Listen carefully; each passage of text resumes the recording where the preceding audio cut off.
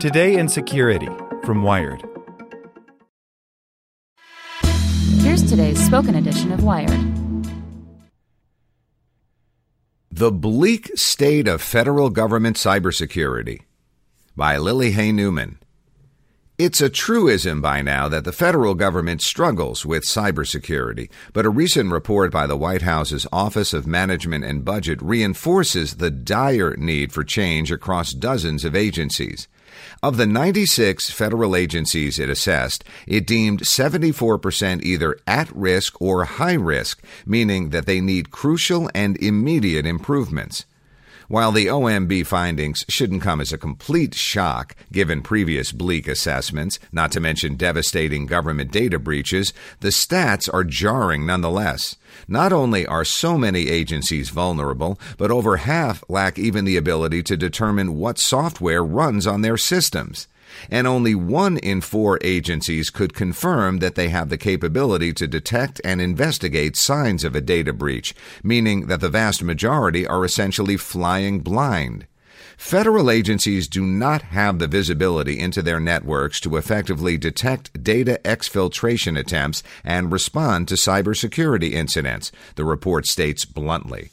Perhaps most troubling of all, in 38% of government cybersecurity incidents, the relevant agency never identifies the attack vector, meaning it never learns how an attacker perpetrated an attack. That's definitely problematic, says Chris Wisapal, CTO of the software auditing firm Veracode. The whole key of incident response is understanding what happened. If you can't plug the hole, the attacker is just going to come back in again.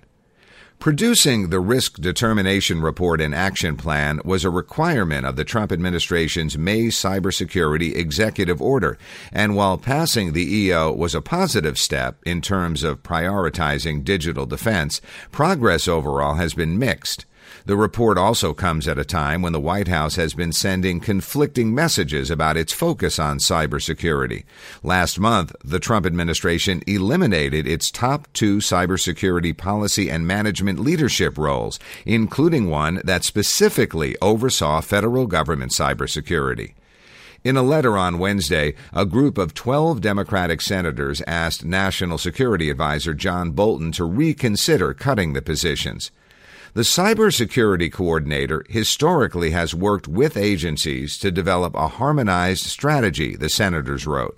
While we recognize the importance of streamlining positions, we're concerned the decision to eliminate this role will lead to a lack of unified focus against cyber threats. Security analysts worry that without that specific oversight, discussion about current deficiencies and recommendations for fixing them will go nowhere. My initial gut feeling about the report was, oh good, they're paying attention and starting to address these issues, says Alex Hyde, Chief Research Officer at the risk management firm Security Scorecard, which tracks cybersecurity preparedness across the government and other sectors. But the findings really highlight the blind spots. There's still a long way to go because it's such a massive problem and there's not been any real accountability. Creating that accountability is one of the report's 4 recommendations, along with increasing awareness, implementing existing government guidelines and frameworks, and consolidating and standardizing defense to use resources more efficiently. Some argue, though, that the document is too vague about both the problems and the fixes. For example, it doesn't name the agencies it surveyed or where they fall in the assessment. As a result, it's difficult to tell whether the agencies at risk are relatively benign or huge institutions that manage an array of deeply sensitive data. Similarly, the report gives aggregate information about security incidents but doesn't offer any granularity for minor blips versus major catastrophes. The government CISOs and CIOs I've talked to know what their issues are, and they're on a path of fixing what they can with what they've got and asking for more budget, says Michael Chung, head of government solutions at the bug bounty facilitator BugCrowd, who recently left the Pentagon's Defense Digital Services. But with the top cyber positions gone, there's a gap in leadership, so I take this report with a grain of salt. Safety concerns likely limit exactly how much OMB can disclose, but after years of increased awareness about the shortcomings of federal cybersecurity defenses, analysts worry that the report is simply perfunctory.